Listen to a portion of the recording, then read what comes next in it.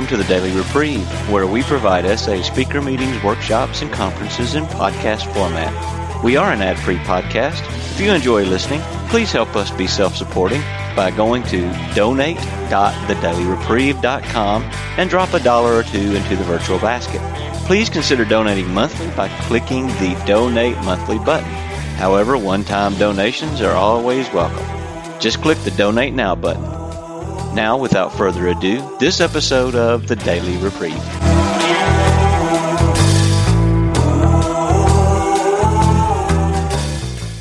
Good morning, everybody, and welcome. My name is Jason. I'm a sexaholic, and I'm your leader for this meeting. Would you please join me in the Serenity Prayer? God, grant me the serenity to accept the things I cannot change, courage to change the things I can, and wisdom to know the difference. Thy will, not mine, be done. Okay, it says I will start the sharing, but I'm not going to start the sharing. Vanita's going to start the sharing. And our topic today for this meeting is, what is true sobriety? Can I be sober without progressive victory over lust? Okay, I'm Vinit. I'm a sexaholic. Hi, Vinit. And by the grace of God and the miracle of this program, I've been sober for 3 years and 3 months. I'm really grateful to be here this morning. This is my first international conference I'm attending, and it's just an awesome experience. It's just fantastic to be with so many of my brothers here. I wanted to share a little bit about my experience with the sobriety definition and what I think, true sobriety is all about. When I came into this program, sobriety was, I had a clear-cut definition of sobriety, and it's in our sobriety definition. I'm married, so for me, the sobriety definition was no sex with self or anyone other than spouse.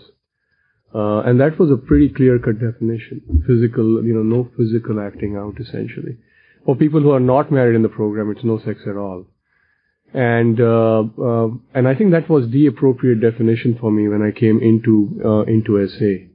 That's exactly where I wanted to be, because that essentially is step one for me. It's admission of my complete powerlessness over this disease, which had absolutely wreaked havoc in my life. I came into this program over 4 years ago, into recovery. I came into SA around 3.5 years ago. And this thing was just absolutely killing me. I was completely powerless over it. I was going down a path that I never thought I would be anywhere close to. I was acting out. I was married then, and I was full of guilt, shame, and remorse. I also I was suicidal. My life was completely out of control. I came very close to just losing it all. Really, really close. And I'm really grateful to a therapist who told me to go and join the 12-step program because he understood exactly what my problem was. When I came into this program, I first went into a sister or brother organization where the sobriety definition was not clearly defined. And I had a hard time with that. I couldn't stay sober for a year when I got into recovery. I acted out because there were no boundaries, and it was really confusing to me as to what exactly sobriety meant. Masturbation was okay. Watching porn was okay, but it was physical contact with, the way I defined it, it was physical contact with anyone other than my spouse. Self was okay, and that just didn't work for me. For some reason, God decided that, I had been through enough pain. So, I found a job in San Diego, and I moved there, and I found SA, and for that, I'm truly grateful. Because since I've been in SA, I don't know why, but I've been sober. And I tell you, it's been technical sobriety for a big part of that, and I want to get into that a little bit later.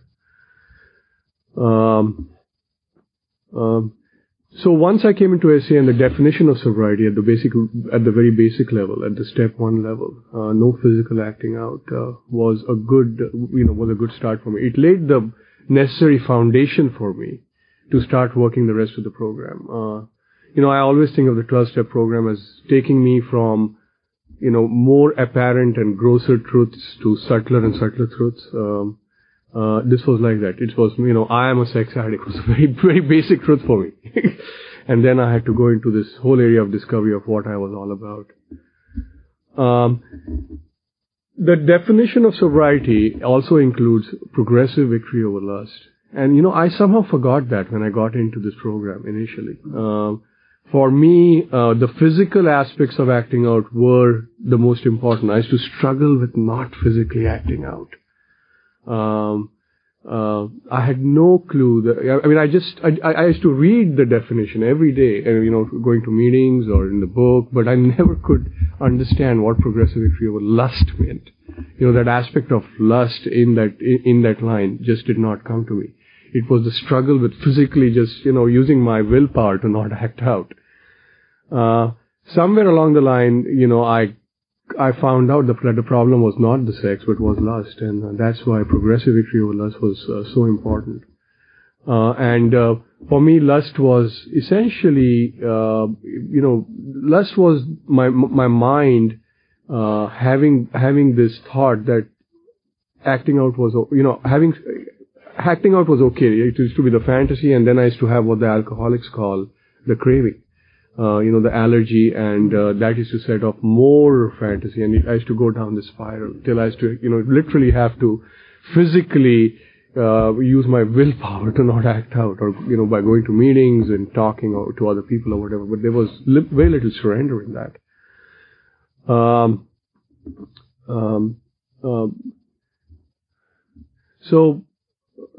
So once I realized that lust was the driving force behind my addiction, it was really important for me to measure my recovery in terms of progressive victory over lust, and that's been a signpost, a guidepost for me as I go along this path.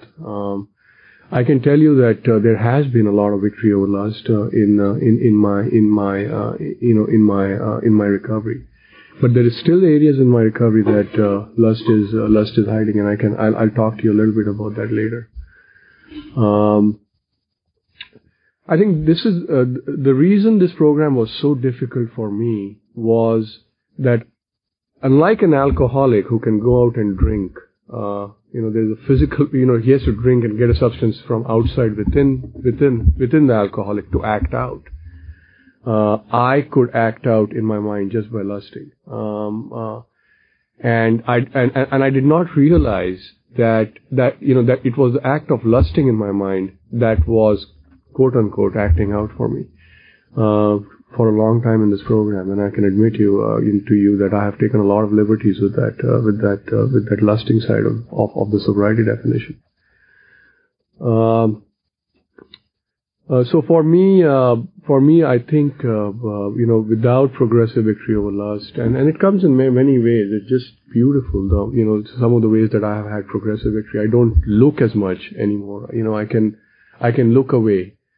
In fact, now even I can look without lusting. It's just phenomenal. I mean, just a couple of weekends ago, I was in a shopping mall where I have, always had a lot of women dressed up provocatively, moving around, and it's crowded, and the mind is running, it's busy. And there is the energy going in my, the craving on my body. I can feel it all over. My mind is going out, drawing the picture in, and it happens so instantaneously that I didn't even know that was what was going on. And I was drinking, and there was this physical allergy all the time all over my body. And this time, I'm in the mall, I'm sitting there with my two beautiful children, and I'm looking around, and suddenly I realized I'm not lusting anymore. And that was just a phenomenal feeling to have. I mean, just to be free of lust. I said, wow, this is just incredible. This is something I'm normal. This is how normal people feel. I know I'm normal. This is how normal people feel. This is what it's all about. This is what I wanted, and the happiness and the feeling of oneness with my higher power that I had at that moment was indescribable. It was just one great feeling. In my marriage, I had tremendous problems with lust in my marriage. That was an area where I could easily hide be technically sober and hide in my marriage bed.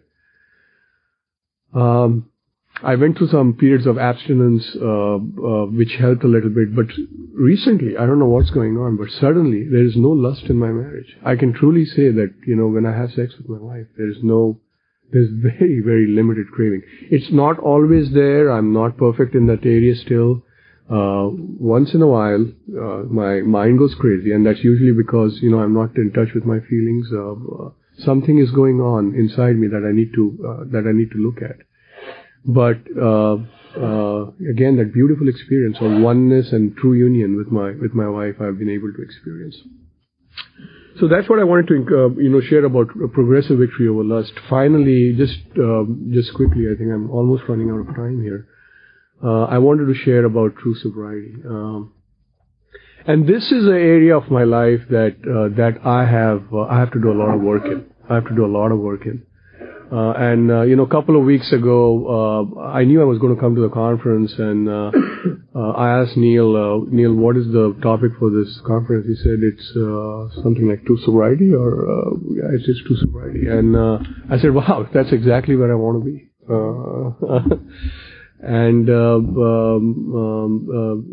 This is an area where I'm still holding on. I'm holding on to old ideas. I have progressive victory. I have had the promises in my life, but still I don't have the level of happiness and peace that I see in some of the other people who have been in this program who have truly surrendered. I just don't have that, and I crave for that now. I feel like I'm ready to completely surrender, and that's my mission for this weekend. And what is preventing me? I was thinking last night, what is going on here? And it's this whole thing about my ego. I still feel that I want to control it. It may not be lust anymore, but I want to control my life. I want to be me still.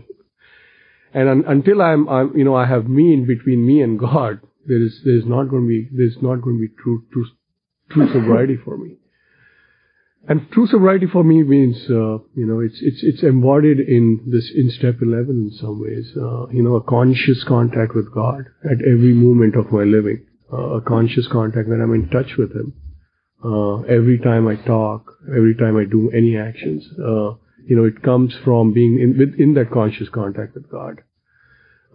It doesn't come out of myself, because I know myself is full of all kinds of crazy ideas. And when I go to myself, I'm in deep trouble.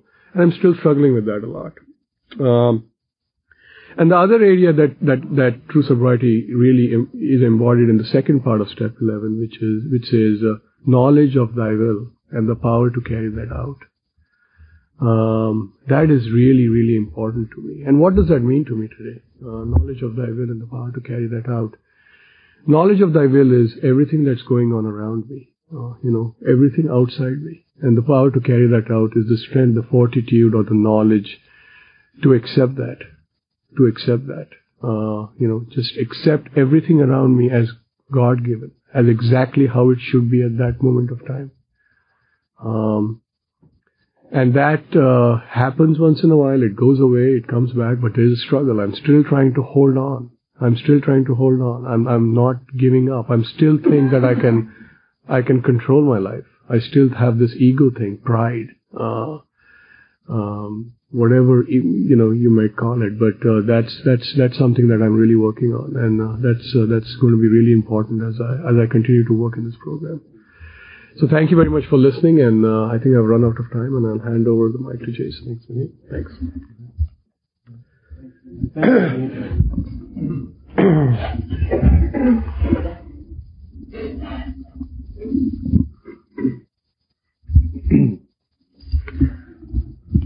Hi, I'm Rich. I'm a lust and sexaholic. The idea of true sobriety versus lust is a big issue for me. I've been in the program about 6 years, and I went through what a lot of people go through the first few months, kind of ups and downs. It took me actually 10 months to finally get some good sobriety going. I'd go 3 and lose it, and then I'd go 2 months and lose it, and I got to that point where I was only going 5 days and losing it, and so I had to realize that there was something really wrong with that, and I finally had made that change and that commitment to buy into the program for what it is and start getting physically sober.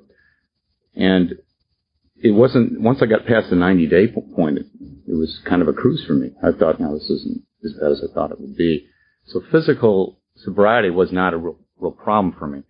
I came into the program to get sober from, chronic masturbation and from cross-dressing, and these are the items that were first in my mind. And I was able to do that. I got the sobriety from masturbation, pretty easily. And then after about a year, or in that first year, I was still kind of toying a little bit with the cross-dressing thing, and I lost my sobriety in one little slip over that, so I started again, all over again. So, and then I went on to the sobriety with that as well. And in my third year of sobriety, and really my fourth year of sobriety from masturbation, I was starting to realize why it was coming so easily for me. It's because I was relying more and more on the lust to get me by. And I didn't realize how much I was relying on that until I started taking little looks. I was going through what I would call lust rituals. And I'd drive up to the porn shop and park there. Maybe I'd catch a glimpse of the door opening up so I could see the videos sitting on the rack. Or I'd drive by a transvestite bar and wait till it closed and see the people walking out. But hey, I'm physically sober. I'd get on the internet. I have Integrity Online as a block on my internet. So, and pornography was never a real bad issue for me. It was the softer porn, which a lot of people in the program have a bigger problem with anyway. The miniskirts, that sort of thing, the lingerie. And when I first got on Integrity Online, it wasn't real good at first, and they weren't right up to date on things, and I'd stumble across sites that were triggery for me, and so I'd report them, and within a day or two, they'd be blocked. And so suddenly I assigned myself I had a new job. I could now be the internet police. And, but I was physically sober. So it got to the point where I started actually really getting into this, and every 3-4 days I'd have to go on the internet and do my police work. There's a site right there. I'll call it in tomorrow. If tomorrow would come, I better check that site out, make sure it wasn't. Oh, there it is. Okay, I'll call it in now.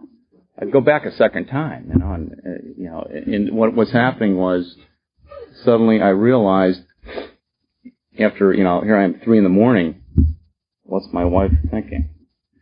I was drunk. I was totally drunk on lust. And that's what was keeping me physically sober. And it was really painful. And I was doing all sorts of these lust rituals, like I mentioned, and getting totally blasted on lust, to the point where I'd have a hangover the next day. And so I had to make a move of some sort. I tried stopping. I tried all different sorts of things. But what I was realizing was I was missing the whole thing that got me physically sober in the first place, and that was the true surrender. I can remember when I finally started working on the physical side, I was in my old stomping ground, and I was about 4 or 5 months sober, and I was this close to acting out. And I was just about to make that move. I was about to commit a burglary just to get to some clothing items. And suddenly, I just kind of flipped out. I got in my car and started driving, and I said, where's the closest meeting? And I think Chino was the closest meeting, and I was going to be 30 minutes late, but I just drove, and I just prayed the whole way. And halfway there, it was weird. Like a car was driving by with a family in it, and I looked at the family, and I came back to myself, and suddenly the desire to act out was gone, and I was totally at ease. And I made it to that meeting about 20 minutes late, and I was fine after that. And I never physically acted out, and I realized that surrender was where it was at, and I forgot about that. And I had to start applying that now to my lust, and it wasn't easy to do at first. But, and I'd had some relapses. I go back into the getting drunk on lust thing. And so what I did was I got my third year physical chip this summer, and I said, for me, I have to make a change. Because I had done so many things on the lust end that I just didn't feel sober anymore. So I changed my sobriety date. Now my sobriety date, I'm celebrating 6 months this weekend of really victory over lust, because it's a whole different approach for me. And it's made a big difference. And still, I mean, I'm not perfect. That doesn't mean I haven't lusted. What happens is I kind of go through a motion of what happens. And it really depends totally on where I am with my higher power. I mean, if I start my morning with devotions, I do pretty good throughout the day. If I see something, it could be a look and it goes nowhere from there. Other days, if I don't have that connection right, and if something's happening with me over here, on the outside, something that's bugging me, or something I've done that I didn't realize I did, I haven't done a 4-step on, or I haven't worked the steps on, period, I'll notice I'm a little more triggery. So that look can suddenly become a fantasy. But I still am at the awareness level where the minute I see that happening, I can actually surrender it before it actually becomes lust. And to me, there's actually a stage level there. In other words, it's one thing to fantasize about it. It's another thing to expose your soul to it. And I can actually feel my soul getting exposed to it, which a lot of you, I see a lot of nodding heads because you go through the same thing. And once my soul's exposed to it, now I'm into a lust situation. And I have a choice now to either get drunk on that lust or to still surrender it. And that's kind of where I'm at today. I don't get drunk on lust. I haven't gotten drunk on lust. I'm sober from getting drunk on lust. And that's what I call my progressive victory over lust. That's what my definition of it is. And because when I get actually to the point where I'm in a lust situation, I can do what I did with the physical, and that's to go to a complete surrender. And I use all sorts of techniques. I believe it was the late Jesse who wrote that long thing, an essay about what he used to do. And he just recite the Lord's Prayer. And I've tried that, and that works. And usually what happens is, if I'm really in the situation where the lust is it just keeps bothering me, and I have to go into that, or I have to go into that fantasy further, if I just stop and pray, what happens for me usually is it takes a little while to dissipate, but if I really concentrate on it, or if I pick up some literature and read it, it usually only lasts about 4 or 5 minutes. And if I get over that hump, I'm cool after that. And suddenly I'll go back and revisit that fantasy and see if it's still a trigger for me, and it's not. And I have complete joy at that point because I've been delivered from it. And that process actually works. But if I don't have my connection down, if I'm not working the 12 steps, okay, then consequently what happens is I'm a lot more exposed, leaving myself exposed. And when that fantasy comes along, I may not even know it's a fantasy. My awareness level totally drops if I don't have my connection with my higher power good that day, or if I'm letting those outside things, or jumping back into my old character defects. If I'm doing any of that, I'm setting myself up for a low awareness level. In other words, I'll all of a sudden be in lust, and what the heck, how'd that happen? And then realizing it a little late, but better than late than never, then surrender it. And Roy's talked about that, where you just get blindsided some days. You didn't even know where it came from. You might be having a lot of serenity, and all of a sudden, bingo, you're find yourself wanting to lust. And it all boils back down to where I am, and if I'm jumping back into my character defects or not, and trying to put on the old self, and trying to do those things I used to do that leave me with some guilt or leave me with some bad feelings that I don't even know about. What else am I going to do but fantasize or lust to escape? Because that's what I've done for 35 years. So basically, it's been a long haul for me, but I feel good today. I feel I have a handle on where I can go with this and where I can't go with it. In other words, I was hiding behind my physical sobriety badge, And basically, it feels good to come clean with that, because now I'm, and again, I'm not perfect. It's not to say I'm, at this point, don't lust, but at this point, I don't get drunk on lust, and I don't get to the point where I'm out of control, because that, of course, would lead to acting out. So, at any rate, to get back to our subject, to me, I can't really consider myself sober if I'm being a lust drunk. I really have to make that connection. I don't feel the serenity. I didn't feel the joy that you can really experience in this program if you're truly surrendering and giving up the lust. Because what I come to realize through this program is I don't have the lust to get by, which is great. and really, it's just by using some of those techniques, we can turn around and stay on that right level with our higher power and not even have to go there. And that's where the serenity really comes in. I've had times of great serenity. And he was talking about his wife. My wife and I have a great relationship. There's absolutely no real lust in our relationship. And if I'm having a triggery week because I'm not connected and I'm not doing my 12-step, she knows it. And I know. And we just abstain from sex. Because otherwise it's not going to be true union. And so it's taken us years to get to that point, but our marriage is saved because of it, and we really love each other more than we ever have. We have a very tight connection, and I blame the program for that. And consequently, it's been great because of that, and I feel a lot freer because I don't have to lust to get by anymore. So anyway, thanks for letting me share. Thanks, Rich. Thank you. Good morning. My name is Jason. I believe I'm a real sexaholic. I really do. I've been sexually sober since July 19th of 1996. But I feel that I'm a real sexaholic because there's no reason good enough to make me stop doing what I'm doing. Because I could have quit for the sake of my family, but I just couldn't quit. I could have quit for the sake of myself, but I just couldn't quit.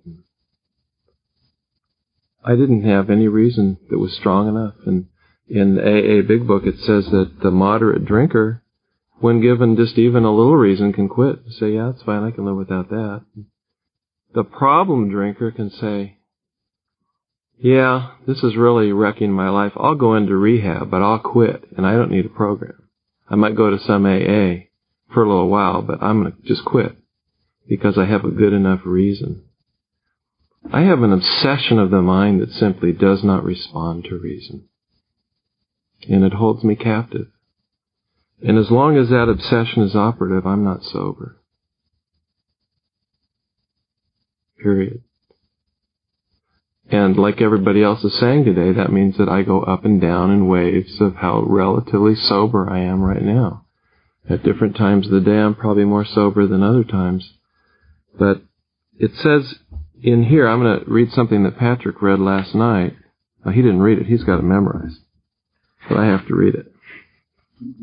If I can find it here. It may not be in the little copy. I don't know. I'm sure it is.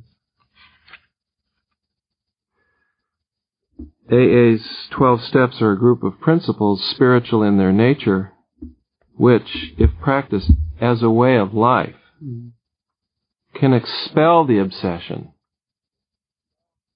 It doesn't say anything about Jason expelling an obsession. Because if I could have, I would have. To drink, expel the obsession to drink, and enable the enjoyer, the sufferer, to become happily and usefully whole. To me, these are just wonderful words because I was hardly happy when I was acting out, and I was absolutely useless to everybody. I don't think there was a person on the planet that I was of any real use to. And it's really interesting to me that we have this dilemma here that I don't think that the AAs have. I don't know. and that is, we call it technical sobriety. I don't know, to me that's like I'm on a life support system. I'm technically alive. You know, I got, the brain waves are going, it's not flatlined yet, you know, and a great teacher years ago said, I come to bring life and life more abundantly. I want life. I'm dead. I'm a dead man. As a sex addict, I'm a dead man. I was at the point when I came in this program where I was about to lose my family. I believe I would have become a gutter-level drunk with drugs, alcohol, and sexaholism, and would have died a really crappy death. But what bothers me more than even that death is just the realization that I wouldn't, when the time was over, I wouldn't have any feeling that I'd lived a life worth living. And I believe that technical sobriety is deadly for me personally, because I can't have the peace of the program, and I cannot have life and life more abundantly, because to me lust is like the way I'm starting to understand it, and this is certainly changing over time, is that it's for me now it's very similar to arsenic. I believe arsenic's the thing.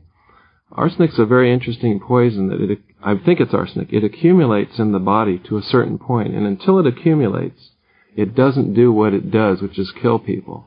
But once it accumulates past a certain mass, then the person dies. And I think I'm at the point now where I accumulate bits of lust, like little particles of lust that come into me, little hits. Every hit is toxic. I used to think that meant that every time I saw a hit, that it was toxic to the point it was going to kill me right there. And I'm beginning to feel now that it's more accumulative, that I accumulate a little bit here, just a little speck, and then it's in me, and it says I want a little bit more, and it accumulates a little bit more, and it creates a core, and then I'm in trouble. And I have, at that point, I become completely powerless. Even the program isn't functioning in me at that time. And the only thing that can possibly step in is whatever willingness I have, and a connection to God. And I was thinking, too, this whole thing of progressive victory over lust. I mean, that's a weird deal. I mean, think about it. What's it say in step 1 here? It says, who cares to admit complete defeat? It doesn't say who wants victory. It says, who cares to admit complete defeat? And I realize more and more that if I want victory over lust, I'm going to have to get out of the way, because I'll never have victory over lust. It's a great obsession to control and enjoy lust of every lustaholic, and that's where I'm at as a lustaholic. As a practicing lustaholic, that's what I'd like to do. And in recovery, I find that I can't. I don't know about anybody else, but I'm so dependent upon God for this recovery program, because I'm a real sexaholic. I'm just powerless over this thing even now. It's just a one-day reprieve.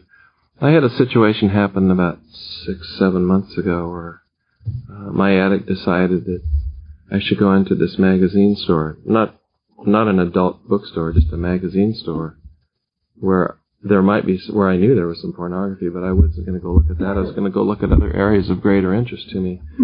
So I was immediately standing over by the pornography, and I'm thinking, am I going to look at this or not? And it was like, I don't know.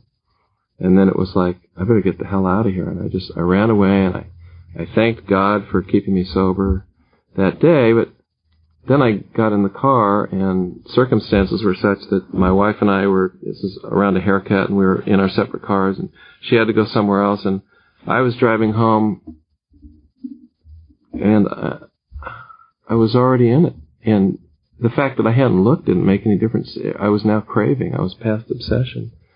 And I had to go to an adult bookstore that was on the way home. And I didn't know how I was going to not do it, and I could not do it anymore.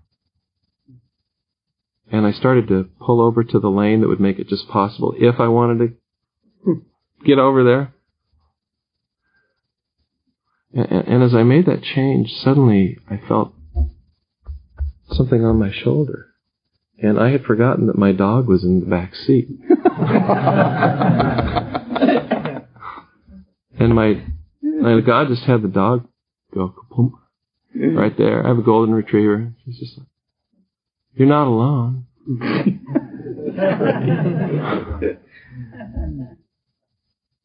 To me, that's the essence of the disease for me, is I'm alone. There's a book on sexualism I think has a title like that, Lonely All the Time. It's not one of our books, but it's certainly an apropos title, Lonely All the Time. The dog just said, you're not alone. And I felt God was like a puppet master with his hands in the puppet, just saying, I'm here. I'm here for you right now.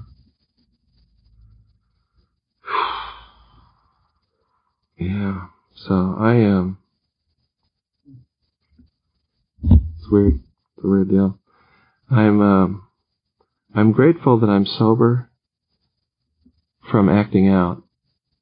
I'm much more grateful that I understand that I have to surrender lust all the time that it comes up, and that using that arsenic idea that I just can't afford any accumulation of lust in my system anymore. And at the same time, I understand that I can't do it.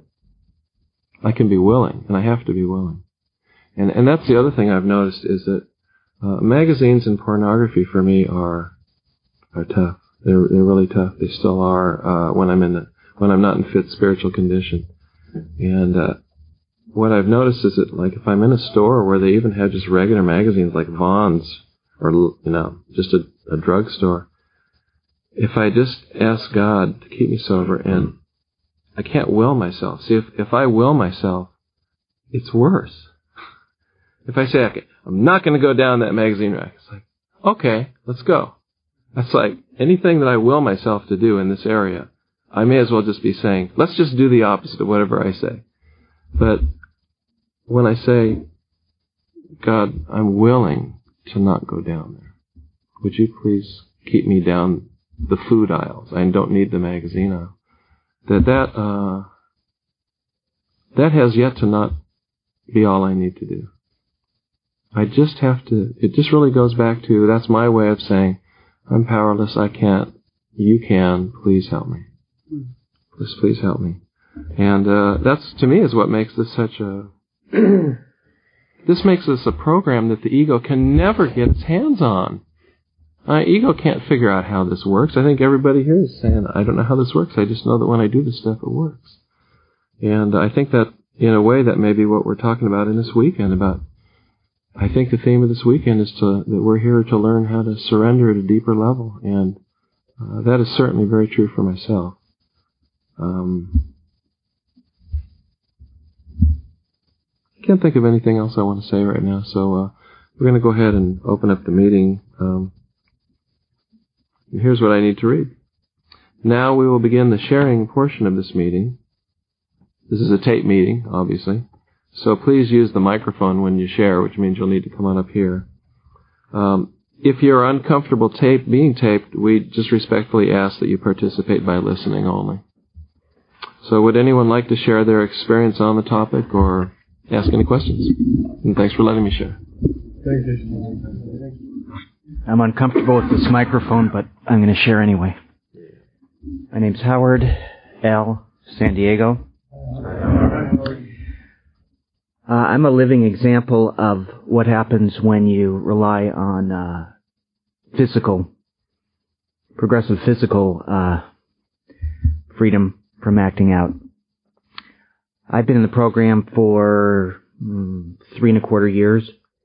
At one point, it had accumulated 2 3/4 years of technical sobriety. And when my wife and I separated, I realized that the only thing that was keeping me sober was my wife. I know that I hung on to the idea that my wife would free me from my obsession with lust. The amount of sexual contact we actually had wasn't very frequent. But just the idea of knowing that, sooner or later she was going to save me from my obsession was enough to keep me sober. As far as the other areas of surrender and freedom from lust in my life, I had none. If my wife was not willing to be affectionate or sexual with me, my mind would fill in the gaps. And it was interesting. I would fantasize about masturbating, lying next to her in bed at night. As far as my spirit and mind were concerned, I was acting out. I was acting out. My mind and my spirit was acting out. So when my wife left, that was my support system was gone. During that 2 3/4 years, I did go through some of the steps, but the most important aspect of recovery, I don't think I ever participated in, and that was surrendering my right to lust, surrendering my right to expect affection or sex. And now I struggle on a day-to-day basis. It's hard for me to go for more than a week or two.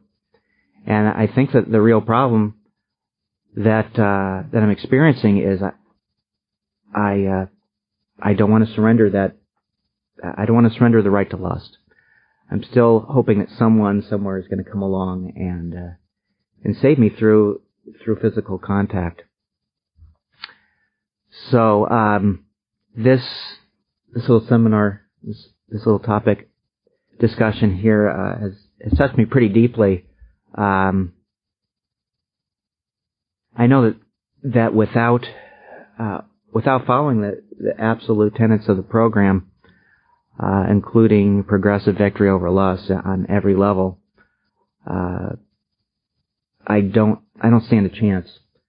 And I'm hoping that the program here, the conference over the weekend will help get me jump started and help my willingness a little bit. Thanks for letting me share. Thanks, Howard. Hi, my name's Eric, and I'm a grateful recovering sexaholic this morning. I've always been a success-oriented man and drove real hard, have driven in my life real hard to do all sorts of things. It has been humbling for these 15 months to be in SA and realize that all my success orientation doesn't hack it in trying to fight this obsession. I was driven to SA 15 months ago after at 4 o'clock in the morning in desperation.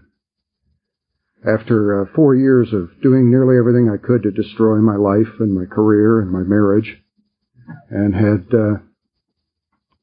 had succeeded in driving my wife away. She had left 3 days before. And I thought at that time that, I knew that I needed something, and it took me some months to get past the anguish and the agony and the hurt of trying not to masturbate physically. And I began to find some joy. And in these 15 months, I have found an absolute changed life for myself, spiritual existence and a happiness in satisfaction in life around me that is absolutely wonderful. And yet, I still struggle with this issue of lust because it keeps coming back. And I had built up 6 months of sobriety last month, and this same success orientation really drives me because I was in a situation where some business had come back and I was starting to be successful again, and it was driving time, and I had my hand in several pots, and things were beginning to be pressured on time. And then I had a business trip that took me a week-long trip to a couple of different locations, and one of those locations was where one of those women I had met lives, and I knew she was there. Now, I knew I would not have an opportunity to see her, and I felt safe about that, but here I was in a situation where the work pressures were hard on me, and there was this emotional pressure of knowing that I was going to that dangerous place. And I got in the airport on the way, and I stopped to pick up a book to read, and I walked by the magazine rack. And I lingered and looked at things. And I didn't even realize how the stress was feeding the lust at that time. And then I went to my next airport connection, and I had a few minutes, and this time I walked into the newsstand, and I stopped deliberately and lingered over the entire magazine rack. And I wasn't looking at the really bad stuff. I was just looking at the normal self magazines and all of these ones that have why are you doing this? And yet I did it anyway. And the next leg of my trip, a few days later, this time I just deliberately went into the store and lingered. And it was building this whole time. And the result was that a week later, when I got back home and had a few moments to myself in that letdown from the return of the trip, well, I didn't quite masturbate. But I lost about 2 hours to completely lost in arousal.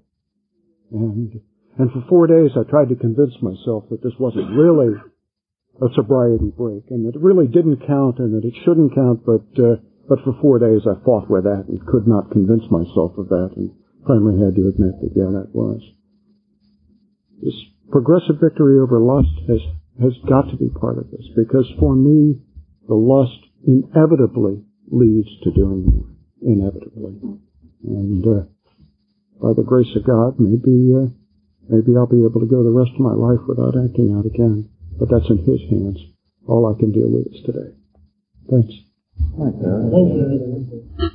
My name is Jack. I'm a sexaholic. My sobriety date is 21st of October 98. On the issue of progressive victory over lust, I came into SA and I hadn't acted outside of my marriage for 15 years. But I did have a sobriety problem with masturbation. But my biggest problem was fantasy in my head. And working on the lust was difficult. Masturbation, it seems that went right away when I surrendered. But the lust is a much more difficult and much more insidious thing in my mind. And one of the main issues, which I haven't heard, and that's why I'm speaking, is when I was having relations with my wife, with the fantasy images would come in and replace what I was doing with my wife. And I had to surrender those. I had to learn to surrender every thought that came to my mind as it came to my mind. And that was difficult, and it kept me separated from my wife. It kept me mentally distant. And I see that over a period of 2 years that I've made some progress on that. I can surrender those thoughts when they come in, and they come in. Not as insistently as they did before, but they come into my mind. And I don't want them anymore, because I've learned that how to be present in my wife. I've learned what intimacy is, which I had no concept of before. And surrender everything that comes into my mind, because my mind feeds me my addiction, feeds it to me all the time. And it's really incredible when I'm looking back how not present I was. I was never present. I was never there. I was always in my mind, in my fantasy world. I was never in the real world. I was addicted to the unreal. The other issue I wanted to speak about is the one everyone speaks about is walking down the mall, down the street, wherever it is, and saying a prayer for the person that I look at. I do it every time, and now I've reached the point where I actually enjoy the opportunity to pray for that person, and that's gone, and I feel better in doing that, and that there's some grace or some peace in that, and I'm grateful for that. Thanks. My name is Bill, and I'm a sexaholic. And when I first got in the program and started working the steps, the thing about lust was I learned that lust is something that just hits me, and I don't necessarily ask to feel lust. I mean, I can feel perfectly peaceful, and then all of a sudden, that feeling, that emotion of lust will come over me. And obviously, like everybody's sharing, the key to that is for me to surrender to God and ask Him to take that from me. But the other thing I need to do is I need to take further action. And I've heard my sponsor talk a lot about, and other guys, that the biggest thing for him to remove the lust is to be of service to somebody else. And when I was acting out and obsessing about lust, I never thought of another single person, whether it was my wife, my kids, my parents. Never, ever, ever thought of their well-being or did anything consciously to be of service to them.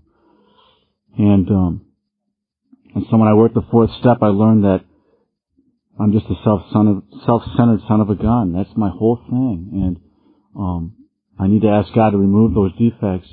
But for me, the other thing that helps with lust is trying to think of somebody else and what can I do for somebody else. And that's when I'll feel some peace and serenity, is if I do that. And, because I can obsess about lust indefinitely for my whole life, but I don't know if God's plan is for me to struggle with lust for the rest of my life. It might be, but what can I do today to be of service to somebody else? Because I think that's really what's important. It's not whether I'm struggling with lust or not. And so, thanks for letting me share. I am the late Harry Bride. Sexaholic. I just came in, did my best to get it, but for me, there is no recovery without progressive victory over lust. I would like to, for me, I almost apply to myself, I think maybe the victory should be taken out of that without striving to surrender lust. I don't think I'm never going to get a victory. I get a day-to-day victory when I can, not give in to lust. I was addicted to sex when I was 5 years old, through no fault of my own. And and that was touching and just seeking consolation. I didn't know where the pleasure came from. But by the time I was 7, I was into lusting. I was into getting sexual pleasure out of thought and fantasy. And I was trying to stop masturbation. And I couldn't. I was only 5 years old. When I was 65, got to SA. And still had to learn to give up the lust.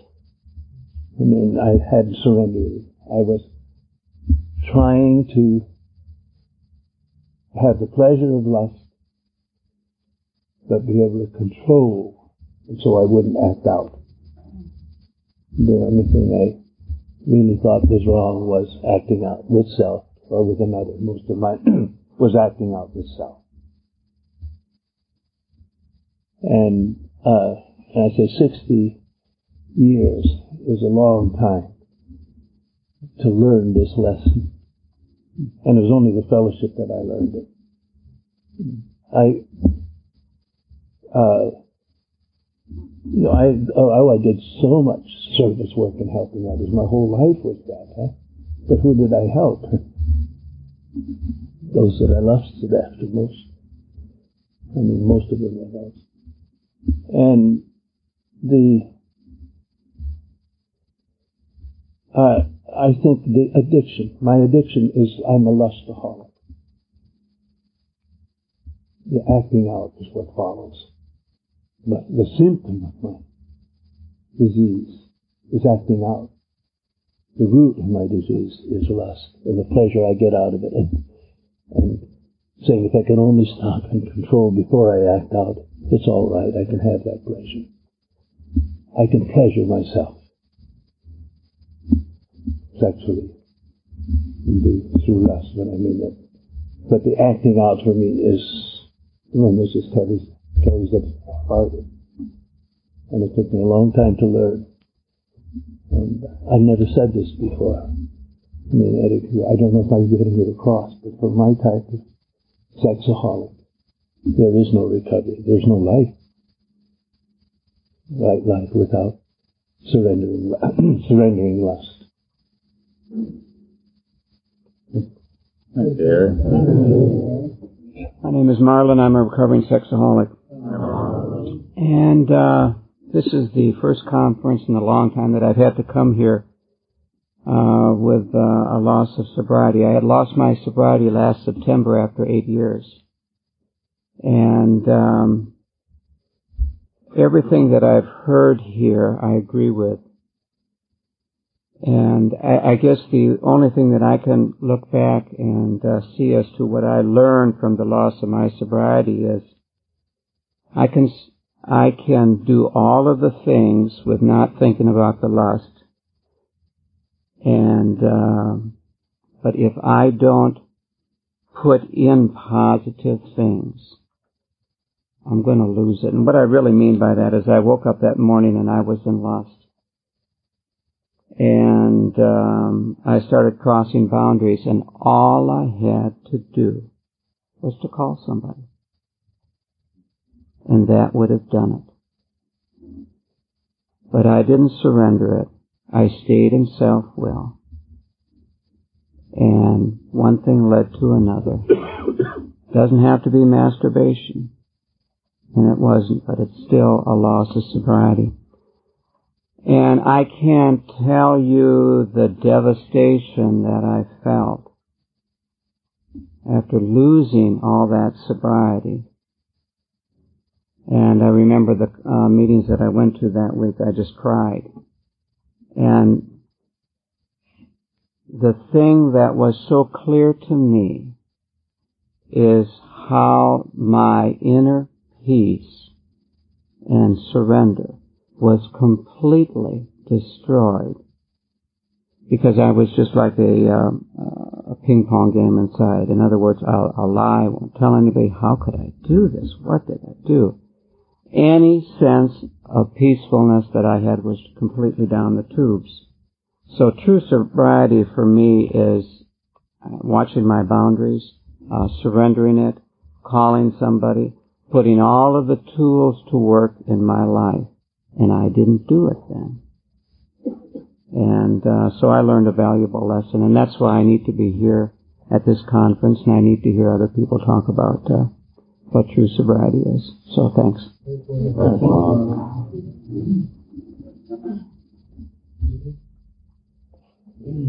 Hi, I'm Bill. I'm sexaholic. Hi. Yeah, I'm sorry I missed the panel. I was actually at another meeting. I do really like this topic, and for me it's been a kind of a really cool personal thing. When I kind of initially got sober and first came to SA, I had all that sort of, kind of real kind of sort of enthusiasm and sort of and this kind of stuff, and it was like a real big kind of discovery reading the White Book. There's only me and another guy as well in England, and it was kind of like, there's one story where it's got sort of Raw and another guy, and it's got a sort of a young guy and an old guy, and I was with an old guy and this kind of stuff, and it was really kind of exciting. And I think just before I went to the conference last year in Nashville, I got to I'd got to a stage in my sobriety where I'd lost a lot of that kind of enthusiasm. And one of the problems I've sort of got is I'm one of the kind of longest sort of sober in the UK, and I had that thing where when I was checking in with people, then because they had less sobriety, I kind of get this sort of, well, I'm there to help them sort of thing, and so I've just got to give out, and then, so I kind of go, well, yeah, I'm kind of okay, a bit of lust, but pretty much okay. Hey, how are you? And that was sort of my kind of checking in, and it was just a great way to isolate, and I was getting kind of lust kind of coming into my life and that kind of stuff, and I was actually sort of starting to feel much more kind of isolated from the fellowship. There's that. And also I kind of learned how to manipulate my sponsor as well, which is quite good.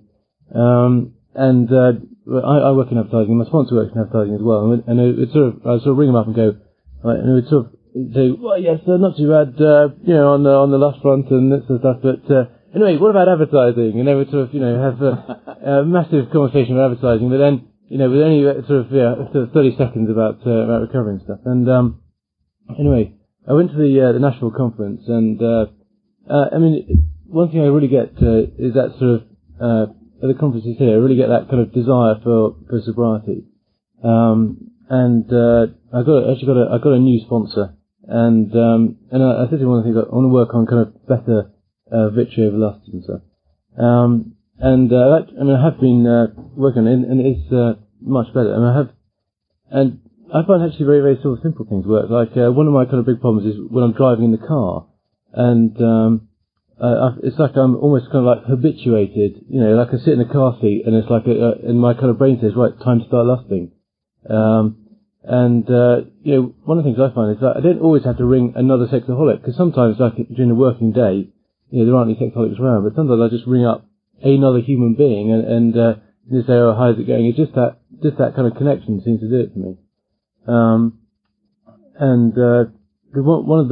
One of the big problems I have is isolation. I'm kind of like, it's like every part of my sort of brain is kind of geared around isolating, and it really doesn't do me any good. And also, another thing I sort of realised, I spent the week with a friend over from England, with you sort of going around and that kind of stuff. I've often had this sort of fantasy about marriage. I'm not gay, and I'm not married to anything, but I've had this sort of fantasy about about married life. And being with this chap, we've been to, I suppose, quite sort of kind of intimate in that. He's been able to see sort of how I really live my life, and I've been able to see that. And he's got with a lot of criticism for me, actually, which I was thinking, well, maybe that's what married life is like, continuous sort of inventory taking. But anyway, people complain about that, I think. But that's it. Thanks. My name is Scott, a sexaholic from Portland, Oregon. And I wanted to thank the panel in this meeting, which I view as kind of the whole basis for what recovery is about, I guess. But I also wanted to say I would like to speak out a little bit in defense of technical sobriety. And the reason I say that is when I came to this fellowship quite a few years ago, I was concerned about my behavior. I was scared to death about what I was doing, the boundaries I was crossing for me personally, and the promises I couldn't keep to myself. When I walked in the door, I didn't know what lust was. I didn't appreciate that, but I did know what scared me to death. And I think that technical sobriety for me was a first step, just like it says in the back of the, not to be confused with step 1 of the 12 steps, but in the back of our book under Overcoming Lust and Temptation, I think the very first item there is stop practicing the addiction in any of its forms. And I had to do that. It wasn't until after I did that I even knew what lust was. So it's, I have a great regard for anybody who is able to achieve technical sobriety as a first point. I don't look at it as what I would like to do for the rest of my life, and I don't want to speak too much about progressive victory, except to say that an analogy I've come to see in my own life is that I've had periods where it almost seems like the obsession is lifted from me, but I know it isn't. And the analogy I tend to think of that way is like what some of the articles talk about in treatment of AIDS and HIV, how with some of the drug cocktails that they can drive the virus to the point that it is undetectable by normal blood tests or whatever. And that's kind of how it is, I've come to believe with me and lust, that it's always going to be there, and the progressive victory is an ongoing challenge for me, but always in the background it's there. That potential never leaves me. I guess that's what makes me a lustaholic. Thanks. Hi, I'm David, sexaholic. The sharing during this time has really deeply affected me. I've been in the program a few years, was married for 15 years. During the time I was married, I was able to not act out against my wife. I should say I remained, she was the only woman that I ever was with. I conquered masturbation about 4 years ago. I had 3 years of sobriety up until this past summer when my wife and I divorced. The most difficult thing for me is to admit that I'm a lustaholic. Sitting here today, I have to admit that my biggest issue is being a lustaholic. I lust. I don't act out. As I say, it's not sex. For me, it's lust. There's something deep within my brain that has this desire. I can't figure it out, but it's killing me. It's basically killing me. I don't act out upon it, but I obsess about it. It gets stuck in my mind, and I can't get the thoughts out of my mind. And it ends up translating into my body, and my body starts burning as a result of my lustful thoughts. And it gets more and more power, and it thinks that it's going to, it's going to, there's never any relief. There's nothing ever, anything good that comes out of it. The only end result is pain, but I can't stop. And I just needed to kind of admit that in a verbal manner, and hopefully I can have some victory over that. Thank you. My name's Ray. I'm a sexaholic from Oakland. I've been in the program since June 21st, 1998, and up until August of this year, I had a little over 2 years of sobriety. I think technical sobriety. I was playing little games with, with my sobriety, up until the point where I acted out. And, it was all of this smart guy stuff, well, I've got some recovery now. I have all these wonderful tools to keep me from masturbating. I know, like I can look at pornography on the internet for 5 minutes, if I don't do any more than that, then it won't affect me. I can, sort of play with myself a little bit, but not actually masturbate. And I'll still be sober, and I can sort of manage and enjoy my lust. But what I discovered, this is not to say that I wasn't making progress. I stopped having affairs. I had stopped masturbating. I had stopped a lot of stuff that I had been, just wallowing in for years, in my marriage. But still, there was something, in terms of this victory over lust that I needed to go further. And, at any rate, what I discovered was, what the big book says is that, I am a sexaholic, and I sort of didn't get the analogy between this and alcoholism, where if I take in a little bit of lust, my mind says, well, I can take in a little bit of lust. My body says, once I take in a little bit, I want more. And I never got that until this summer, and now I get it. And so, I was devastated by, tossing away 2 years of sobriety. And it was difficult to go back to my groups that I go to and say, I blew it. Giving up, telling my sponsees that I had, couldn't be their sponsor anymore. But I did learn that I have to surrender my lust, and that I